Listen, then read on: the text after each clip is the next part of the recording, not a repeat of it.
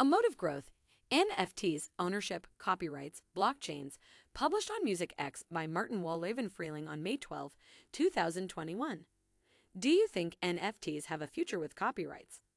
Hollow Music NFTs have been making waves, amassing lots of big sales and ensuring the fairer distribution of revenues to artists. Yet, none of those NFT auctions included ownership.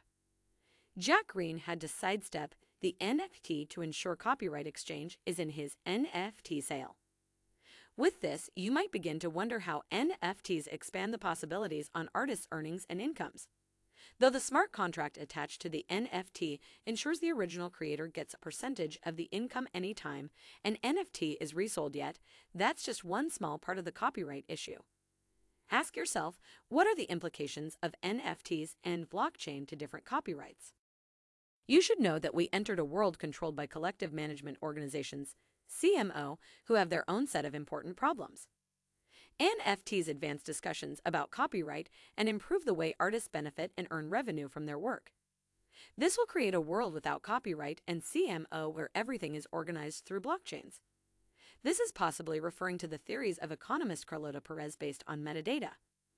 Perez concludes that where the boom becomes long-lasting is where we can speak of a mode of growth. Some intellectual property IP lawyers have argued that for security, only the original copyright owner should be allowed to mint an NFT. Tracking a digital copy is difficult.